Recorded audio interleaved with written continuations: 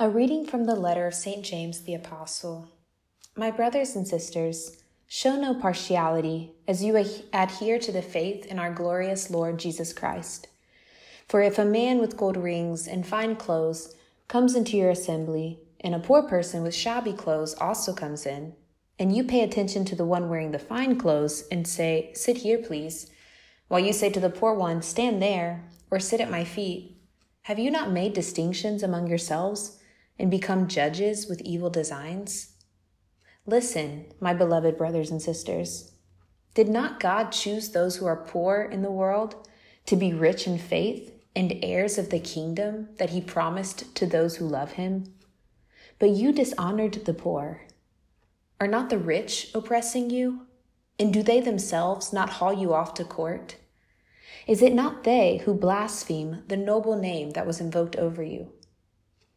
However, if you fulfill the royal law according to the scripture, you shall love your neighbor as yourself, you are doing well. But if you show partiality, you commit sin and are convicted by the law as transgressors. Today, St. James tells us about a reality that existed in the first century and that can still be found in human relationships today. He talks to us about partiality and essentially tells us to be on guard against it. On the one hand, we recognize truth in what he says. On paper, it is obvious that one should not treat a man badly just because he is poor, while an equally human being is treated better because he is rich. On the other hand, if we are honest with ourselves, we have to admit that we have discriminated in our lives, that we have been partial to someone for personal reasons. And here I think a very important distinction needs to be made. We need to remember that in human relationships, there is a difference between fraternity and friendship. Jesus calls us to be brothers and sisters with everyone by virtue of the fact that we are all children of the same Father who is in heaven. But brothers and sisters do not choose each other.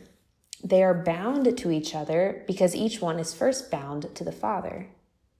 Friends, on the other hand, do choose each other. Friendships are born from a spontaneous chemistry and endure in time with the bond of affection. Often, though not always, friends share a worldview and agree on many issues.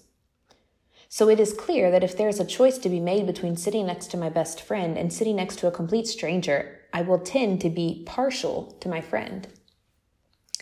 Now, this is not the partiality that St. James is talking about. He's not telling us that we can't have preferences regarding people. It is totally normal and even healthy for us to have preferences and to develop friendships with some and not with others. But he is reminding us that we are brothers and sisters with everyone. And so he is inviting us to recognize that every human being is equal in dignity because they share the same Father. God loves that perfect stranger just as much as he loves me, and as much as he loves you. And if I recognize this, then I can more easily recognize the dignity of the other and welcome him or her properly. Without my having to treat him as I treat my best friend, I can love him appropriately. I can love him as I love myself. But this presupposes that I have experienced God the Father's personal love for me.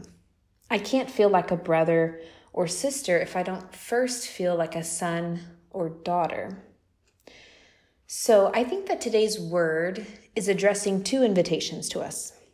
The first is to rediscover our being a son or daughter of the Father. Everything begins here. And the second is to train my gaze to see in my neighbor his or her being a son or daughter that makes him or her my brother or my sister. Let us remember that loving your neighbor as yourself does not mean that you have to like your neighbor as yourself. The brotherly and sisterly love to which we are called today goes beyond spontaneous chemistry or a bond of affection. Fraternal love is something we can choose, regardless of our preferences, because it is based on our relationship with God the Father, who makes us all children and therefore all brothers and sisters.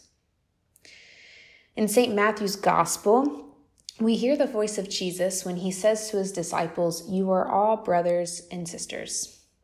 Let us allow these words of Jesus to resonate in our hearts today as we seek to truly live out fraternal love. You are all brothers and sisters. Have a great day.